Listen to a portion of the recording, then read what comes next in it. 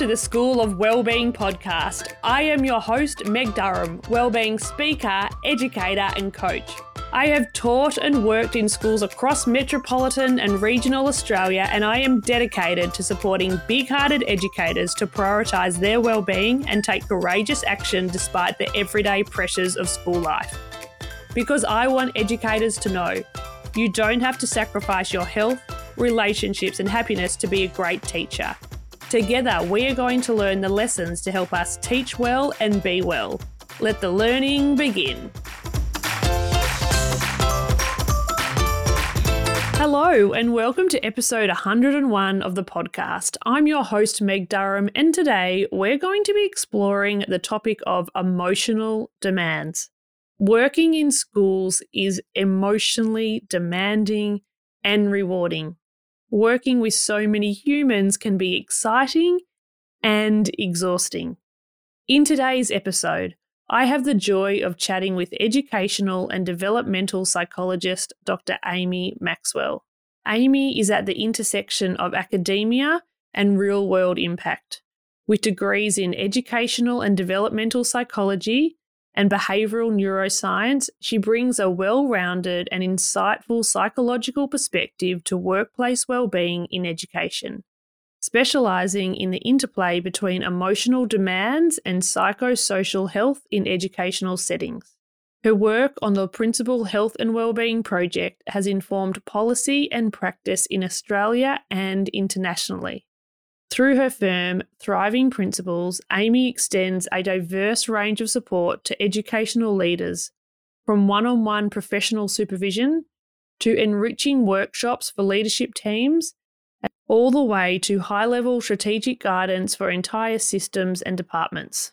In this conversation, we discuss: what are emotional demands? How emotional demands impact us physically, the importance of rest and recovery, and so much more.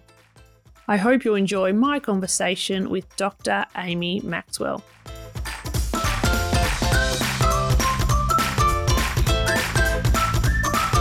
Aimee, welcome to the School of Wellbeing podcast. Thank you so much, Meg. It's a delight to be here with you. Today we're going to be talking about emotional demands. What do you hope listeners will gain from hearing this conversation? I think I would like for people to have an understanding of what an emotional demand is.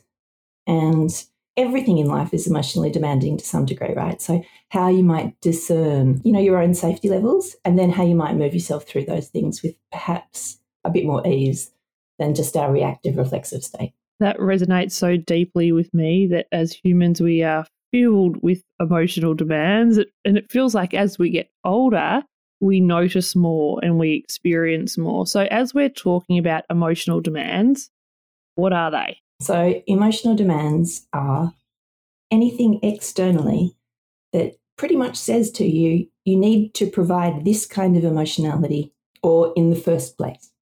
It is emotionally demanding to have a toddler screaming at the end of a checkout aisle. The demand is that we keep ourselves in check and that we cope with this little person who's very entitled, and putting on whatever display, and that we give back to the audience, in this case the shoppers, the emotions that society expects from that situation. So for instance, if we saw a mother hitting a kid, quite a few of us would step in at that point in time. As it is, what we watch is mothers trying, and the rest of us give them knowing looks and laughs and help if you can. So that demand from the external to be a certain way emotionally. And so when we're talking about emotional demands, how does that differ from emotional labour? When I did my PhD, I looked at emotional labour and emotional demands, and they are very different things, but they're very related concepts, because demands is what the environment says you need to be, and labour is how you do it internally. So Early Hochschild in sociology in the late 70s, I think it was, coined this term emotional labour, specifically around flight attendants and how they had to be performatively pleasant and nice no matter what goes on. And, back then, you can imagine it was pretty sexist times, so women really had a very high emotional demand for tolerance of behaviours that they might not otherwise. And then how do we do that? We fake, we hide, and then her third idea was this feeling of deep acting, which is when what we do feel is aligned with the situation somewhat, but we've still got to like bring it up. So hiding emotions, suppressing emotions, really trying to do the expected thing. Emotional labour tactics we use internally to answer the demands externally. So the demands are the external demands, and the labour is literally the effort, the labour it takes to meet demands. And it's interesting that you bring up the idea of a flight attendant and how to be pleasant and make sure everyone has a lovely time, because for so many teachers listening, that's how they feel going through their day, feeling like they're on show, everything's okay, nothing to worry about, and they have to keep carrying on. But that's like just like every person as soon as you have a kid, right? Or as soon as you've got anybody a little bit dependent on you. Yeah. Even when we're adults and we've got to look after our parents. You're the person who every day has to hold it together and keep all these other people who are in various states of not as arrayed as you intact and hopefully heading towards the same sort of destination. And so if teachers are aware that they have lots of emotional demands, but that's the job. That's, half the reason I'd say, if not more, that teachers get into it is because with emotional demands comes emotional rewards. Yes, the emotional rewards. So as we're thinking about the demands, what is the impact of increasing demands on the way that we function? So it's very dependent on the individual to a degree. Yeah. The job itself. So teachers didn't choose to go into a factory line where they had low contact with other humans, had to do a repetitive job, wanted to have like tight structures around what they do and don't do, and tight goals to aim to that you really can't avoid getting to unless you get fired. Like they wanted a more free workplace and you want to have a relationship with children, and people really like that. And also to that sense of bringing up the new generation.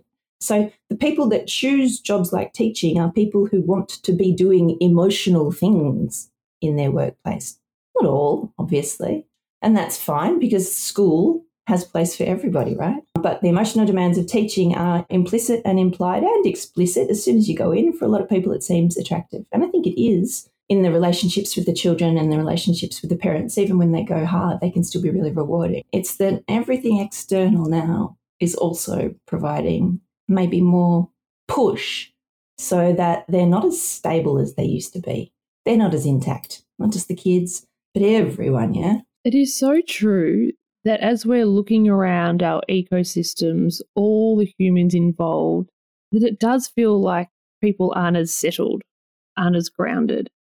And so the impact that has is quite interesting to look at. And we see it everywhere, yeah? So I went to my dentist the other day in a quiet little suburb and there's a sign. It's this one little room. There's like 8 chairs to wait in. It's all quiet and peaceful and it's just a lovely little waiting room. And there's 2 lovely ladies sitting at the reception desk with a big sign in between of them that says, when you come in here, speak to us politely.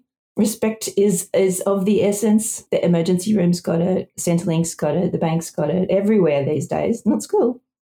Has got this very clear displayed code of conduct because we're seeing increasing distress from the populace when they attend institutions that have some kind of authority or power with them.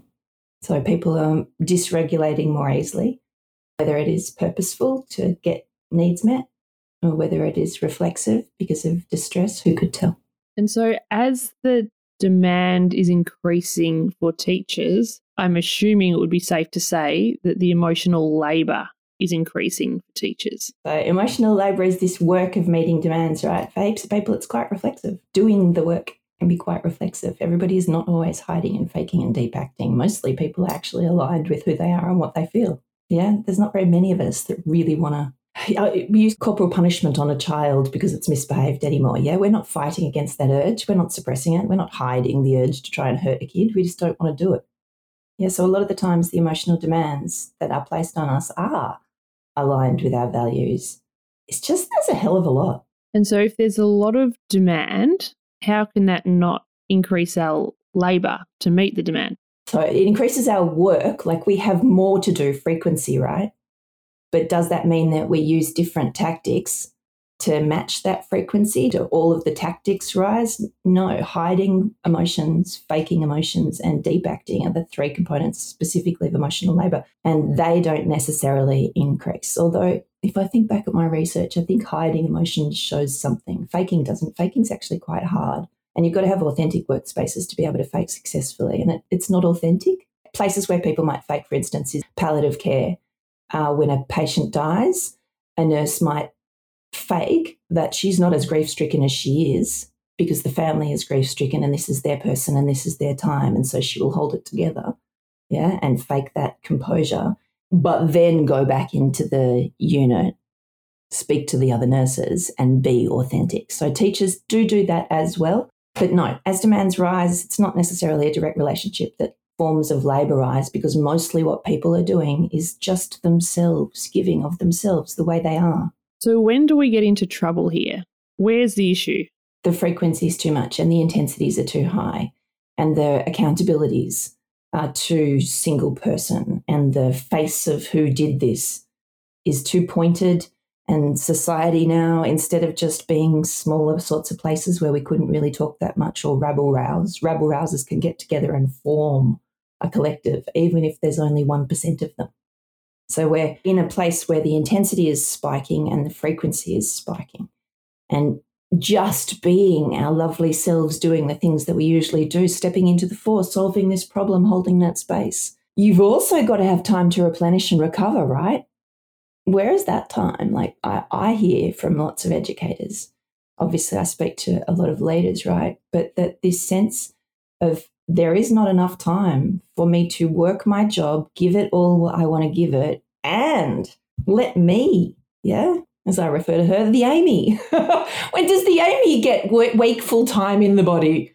Doing some stuff that she likes, And so I think for when people are under a lot of work overload and there's high emotional demands, you're spending a lot of time recovering from those things, not necessarily replenishing and restoring your yourself. And that's when emotional demands starts to become problematic. And often it's because people have got habits of over-answering, stepping into solve, stepping into fix, not handing back the work of something, but, I'll just do that. It'll only be quick, and not really managing their own time so well. And if you've got those sorts of very kind habits early on, as emotional demands grow, you will just keep on giving more and more of yourself and end up completely strung out. Yes, that really resonates, that as the emotional demands increase, we literally can't keep doing what we've always done because we do not have the capacity to keep caring in that way. Yeah, and teachers aren't like I am. I'm a psychologist, right? We're supposed to have X number of hours of professional supervision every year, which is totally recommended for educators as well, but hard to find. You have to have continuing professional development. We get training in how to hold difficult spaces with people who are in dangerous states. Now, educators maybe sometimes get some of that for primary school kids. Little people who are in very dysregulated, dangerous states. But unless you go off necessarily looking for it, where do you get a training in how to cope with ongoing emotional demands about complex situations that involve people's most precious parts of life, their children? You don't. Teachers don't get that.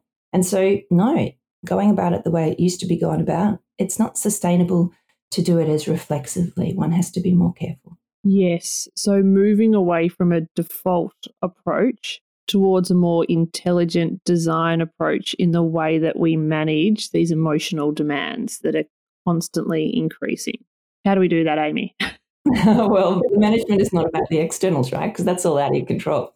The management is the internals. What do I give myself permission for? And in what way do I permit it? So education traditionally has relied on the goodwill of women to serve it unpaid because we love the children and we want everyone to flourish and grow, of course. Excuse my tone, but I find it patriarchally. Same, I give of myself, I give of myself, I give of myself. I just do this, I just do that. That's that same idea. Women are supposed to be pleasing and pleasant and compliant and helpful and smooth the way from everybody else. So we've got that going on in a big sort of societal way. It enrages me. The EVA and the time in lieu has meant that what was essentially transformational and volunteer and of the heart, of course I'll go to sports day. My kids want to see me there. I want to cheer for Bobby who's worked so hard to do blah, blah, blah, right? Now it's like, well, I'll only go to sports day if I get time in you. And that's fair. Yeah, it's just that it's not your school's fault. It's not your principal's fault. None of this has been set up by us who live in it. We're living through the after effects. So when you become careful, when you become measured, when you become gated, I think one has to be careful not to gate one's heart and not to gate one's volunteer self and not to gate one's love, just to try and make sure it's all fair, because then you lock off bits of yourself. But instead choose carefully what you do and you do not do, and understand this is a job with high emotional demands. We are in a time where society is struggling. This is a highly emotional demanding job. Yeah. Now we know people like paramedics, psychiatrists, whatever, they all went into highly emotional demanding jobs on purpose. Teachers went in and they were expecting it to be very, very rewarding, and it still is. It's just you also have to have ILPs for 11 of the 25 children in your class. So even if you want to do your best by all of them, can you even? Is that possible? It's a lot of independent learning for one person to deliver on a hoop of people. This carefulness with oneself rather than the reflexive, this willingness to assert, but kindly and lovingly and compassionately assert, a willingness to step in and help out so that we have this community feel together, which is totally what I do see in schools anyway. That's never gone away. I don't think it can. That's human. Aimee, you're highlighting so many beautiful things for us to think about, and really the importance of moving towards the ability to learn when to lean in, when to lean out, and when to lie down. Naturally, we have just been taught to just lean in, just to do the things. And launch. Launch. Tell me about that. Yeah, so we're going to lean in, we're going to lean out, we're going to lie down and launch. Yep, nice. So launching is when you decide, oh no, I don't want to do this anymore. I think I will go off and do something maybe education related, maybe child related. Who knows what it will be, but it will not be in a classroom anymore. And that's legit. You're allowed to launch, whatever. You do you, baby. It's your life. The pandemic has made a lot of people go, hey, what am I doing with my wakeful hours and my time on this planet? It appears to be limited. Who knew? All of us. Yes, what do I really want? And considering the emotional demands of this job, how can I create space for myself?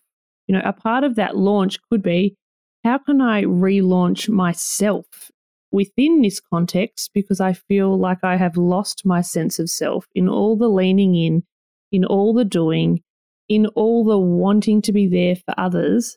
I have lost my sense of self. So how can I lean back long enough to reconnect with who I am and how I manage this reality, knowing that there are so many emotional rewards available to us when we have the ability to be with that joy and not constantly on to the next thing. Yeah, and also to accept what is instead of always expecting it to be different than it is turning out. Yeah, the what if onlys in the past and the what ifs of the future, they are dangerous things for us to be listening to delusionally in our heads, but we often do. That's human. That's why we've survived so long, is because we listen to that chatter. But the chatter is not always like super helpful, right? It's like Phoenix. I was just thinking when you were talking, what have we got? Lean in, lean out, lie down, launch. But also Phoenix, right? Lean right in, get burnt up. But not burnt up in the way that you're ashes and you're nothing. But lean into your heart, lean into your purpose, lean into your willingness to give. And that is a skill, to be able to give without losing self. It's such a delicate balance of that self-awareness, the self-knowledge, and taking that courageous action and almost being an advocate for ourselves and our lives.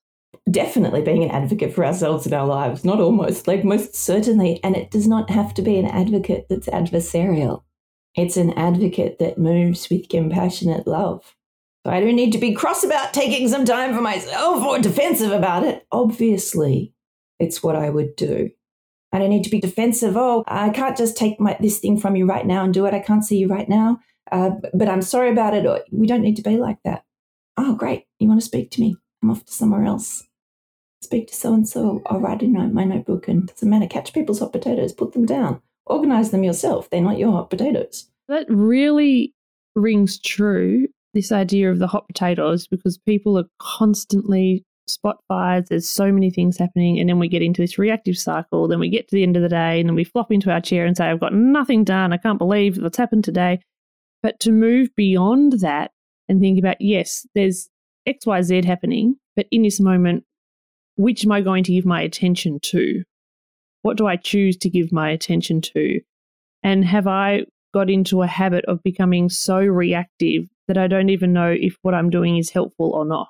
And mostly people can't tell that it's really helpful. So when you're quite chronically stressed, there's this thing called allostasis, which means that your set balance shifts up and you can't tell anymore. It's like that analogy of like, what is it, the frogs that boil slowly in the water and they can't tell. That's literally what our bodies do. Our bodies keep on going, oh yeah, I can do this. This is normal. And we know that, right? We find times post-stress where we get to step back and we go, wow, I was actually really wound up. I thought I was like quite together. But now that I'm not in it anymore, I can tell that I was a little bit of a nutcase. Oh, yes. I have felt that myself so many times. Like, yeah, I did so well there. Like, no one would have known. And then you lady like, oh, my goodness, it was all over my face. Allostasis, you can't tell. So we've got to make sure that the activities that we choose when we need to recover. So emotional exhaustion is what really comes from emotional demands. Yeah, this intensity in them. And that's pretty clear. You know, it doesn't really matter what kind of strategies or work you use to do the demands. As the demands increase over time, people's burnout increases over time. Yeah, their job satisfaction tends to decrease. Their mental health related quality of life tends to decrease.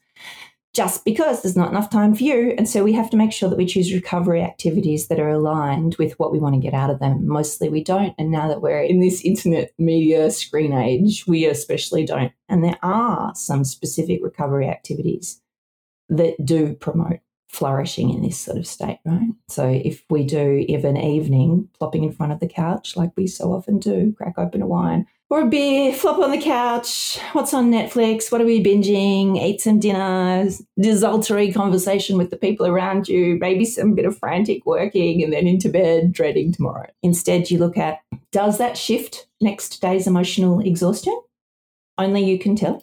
Does that shift tonight's emotional exhaustion? Do I feel less emotionally exhausted after participating in this activity? Physically fatigued? Do I feel more or less physically fatigued when I participate in this after work activity? And then the next morning, what are my emotional exhaustion levels like compared to the day before? What are my physical fatigue levels like compared to the day before? And what's my verve, my zest like compared to the day before? And what we can see from the studies that look into recovery activities and what effects they do have, when people participate in social and outdoor activities after work, next day emotional exhaustion and next day zest are improved in the ways we would expect to see. Often people will feel more physically fatigued after doing a social and or outdoor activity, but it does not translate to more fatigue the next day physically. It translates to less fatigue. You know, your chattery brain is all like, oh, I've got no energy. I can't do anything. I just have to sit here. And chattery brain, oh, I love it. But it's also really primal. It's your creature self. And when it senses that the system is low on resources, it has this do nothing command to conservation of resources. And it chatters to us to tell us how legit that is. Yes, I'm sure listeners are laughing because they know that demand of low resources, do little as possible, and then the brain will kick in, I deserve it. I have worked so hard. I deserve that extra glass of wine. I deserve to add to cart, to watch another episode, to do all the things. And I love how you're highlighting the importance of recovery and being quite deliberate in the way that we recover and noticing how it makes us feel the next day.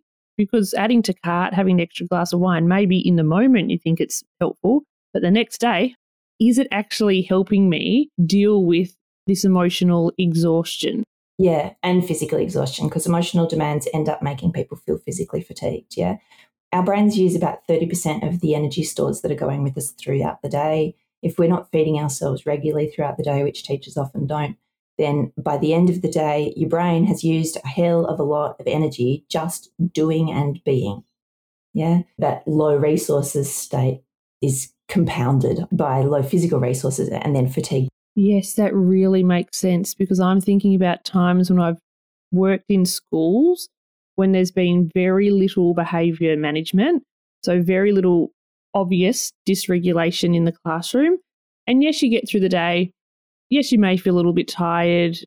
However, compare that to a day where there's a lot of dysregulation in the classroom, a lot of big behaviours, a lot of big feelings. The time I finish the day, physically and emotionally spent, very different environments. Very different environments. And so depending on your school, your environment might be like that regularly. Yeah, so I've got a few schools under my belt that have multiple weekly pockets and other interactions with the Department of Services, of Family Services, yeah. All week, that happening, gang violence from outside, and I do mean gangs literally, coming into the school, attacks inside school, those things are all incredibly emotionally demanding for people to do. So yeah, if your school is in a place where you're really seeing how hard it is for people to stay intact outside of the school environment, that's often coming into the environment, making life harder. Over in the leafy green, it's still the same. I mean, it's not the same in terms of the intensity of the criminality or the acts of violence, but emotional demands of dysregulation. A distressed kid's a distressed kid. They all look pretty similar. That's why it's been such a problem. So we're getting dysregulated kids all over the place, and adults.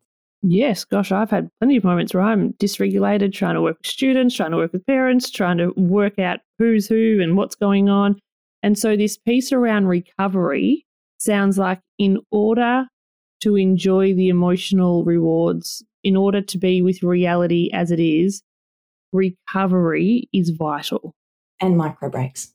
Really, really purposeful micro breaks. So you just described a situation which teachers have really basically a pull between pillar and post. And everybody wants you to have done it 5 minutes ago, or to be in this particular location in the school simultaneously 5 minutes ago.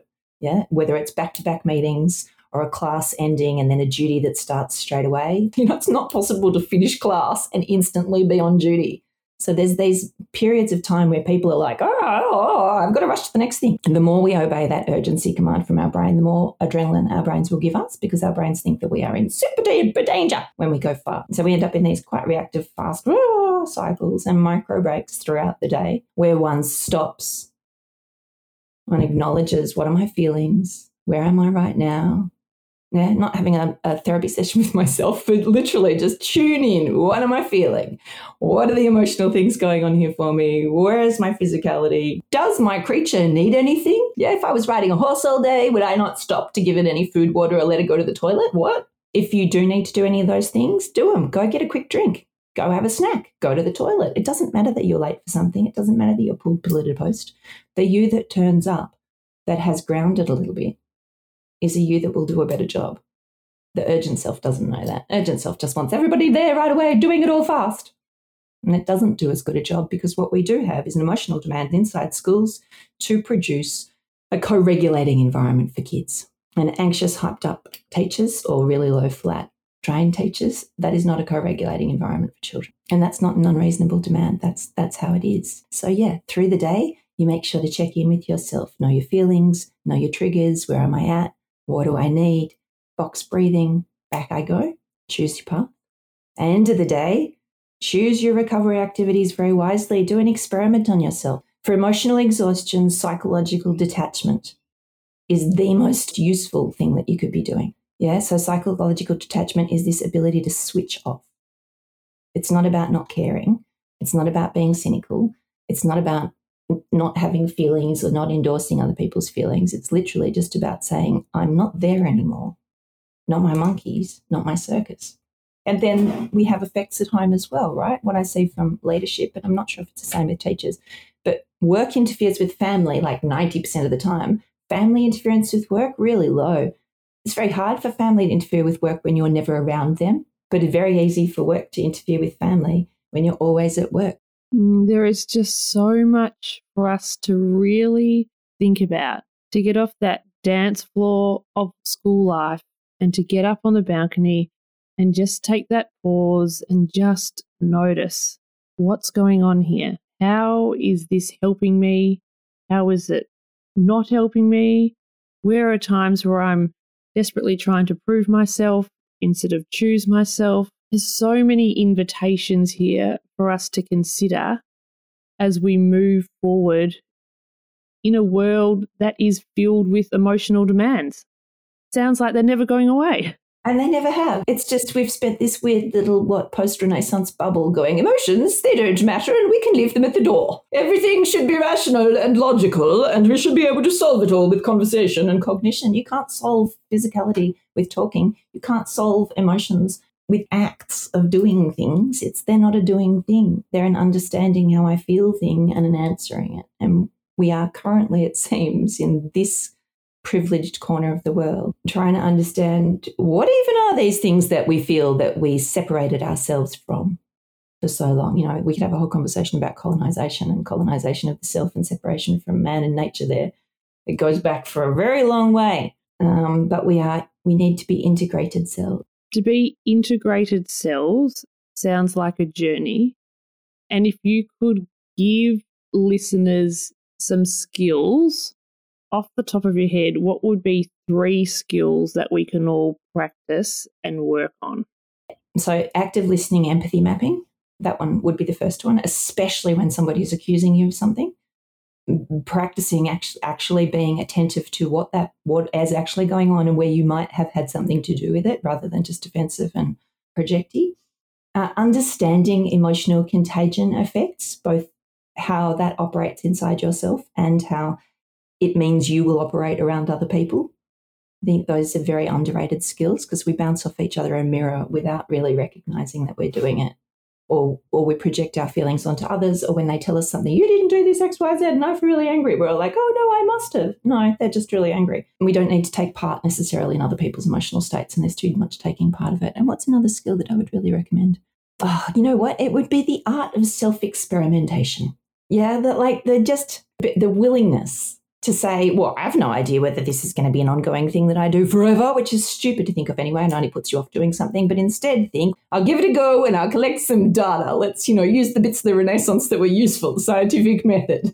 My hypothesis is if I hang out with Susie going for a walk around the park twice a week in the afternoons and we just fast walk and do our best fast walky selves, I will feel less emotionally exhausted and less tired the morning after than I do on the days when I don't. There's an experiment, right? Easy to do.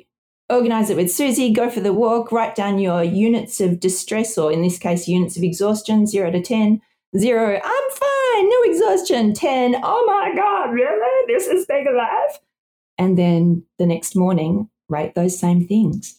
Yeah, and then look at yourself, see. So this self-experimentation, the willingness to step in there, and teachers have got such good skills at setting up these sorts of, can you do this? Yes. Oh, Aimee, you have given us so much to think about. This has been so thought-provoking. To wrap up this conversation, I would love to invite you to complete 4 sentences. I am inspired by. So there's this thing that I've noticed called vicarious resilience. I am very inspired by that. When I look around, I see other people doing so well and so much and putting such purposeful effort into holding themselves. Yeah, whether it is just managing or whether it's thriving, who knows, who cares. That idea of me being able to look around and see other people who are actually able and are doing, and it's not because they've got a magic life where nothing is wrong, it's just because they are. When life feels hard, get cozy so you can make a good plan and then come out fortified. An underrated skill is? Acting with heart, even though I think a lot of people think they do it all the time. They don't. They act with judgy hearts. There's a book called The Anatomy of Peace, which I highly recommend for everybody to read. It's by the Arbinger Institute, and it takes people through a beautiful little story that helps get an understanding of how you might act with your heart without being better than or worse than somebody else, or without putting them in boxes. And I'm looking forward to. God, in work, I'm looking forward to more of these sorts of conversations because I've been working in this field for a really long time and nobody cared about emotions at all. So the pandemic really brought all of this to the fore. The teacher shortages brought it to the fore. The EBA's brought it to the fore. The greater socio-political context has really brought how we are emotionally at work to the fore. So I'm looking forward to seeing what happens. And personally, I'm looking forward to going and hanging out with my new baby niece because babies, love them. Aimee, thank you so much for the work you're doing and for bringing awareness to this vitally important topic. And thank you for being a guest on the School of Wellbeing podcast today. That's very kind of you to say thank you. Thank you for inviting me here along today, Meg. It has been a delight. I thoroughly enjoyed chatting with Aimee, and since our conversation, I have been really thinking about the concept Aimee shared around vicarious resilience and how new research is exploring how repeated exposure to other people's strengths, perseverance, and determination can help us to grow. We might develop new perspectives, grow in hope, resourcefulness, and self-awareness. So how can we develop this vicarious resilience? From the few articles that I've looked at, it tends to happen when we reflect on the strengths of the people that we help, take care of ourselves, and when we have access to effective support. And that makes really good sense, because if we're not taking care of ourselves and we don't have access to the support, it can be hard to experience that resilience. It can be quite depleting, and that's when we're going into the territory of that vicarious trauma, because we're in that reactive response. We don't have that space to care for ourselves and to process. So I think this is an emerging topic that is so interesting. Think of the people that you have worked with, that you have helped, and how they have helped you to be more resilient in your life. It is such a powerful concept to explore. To learn more about Aimee and the wonderful work she's doing in the world, visit her website, www.thrivingprinciples.com. If you found this episode helpful, please share it with anyone you know that would benefit from listening. To learn more about the ways that I can help you and your school community thrive, visit my website, openmindeducation.com. There you can book me to speak, learn about my game-changing wellbeing programs, or download my free 5-step energy guide. A heads up, I am now taking bookings for 2024. So if you have a particular date in mind, make sure you get in contact to secure that date via the booking form on my website. You can find all the links from today's episode at openmindeducation.com/episode 101. Thank you for listening to this episode of the School of Wellbeing, and I look forward to sharing more heartfelt conversations with you next week. Until then, take care and take deliberate action.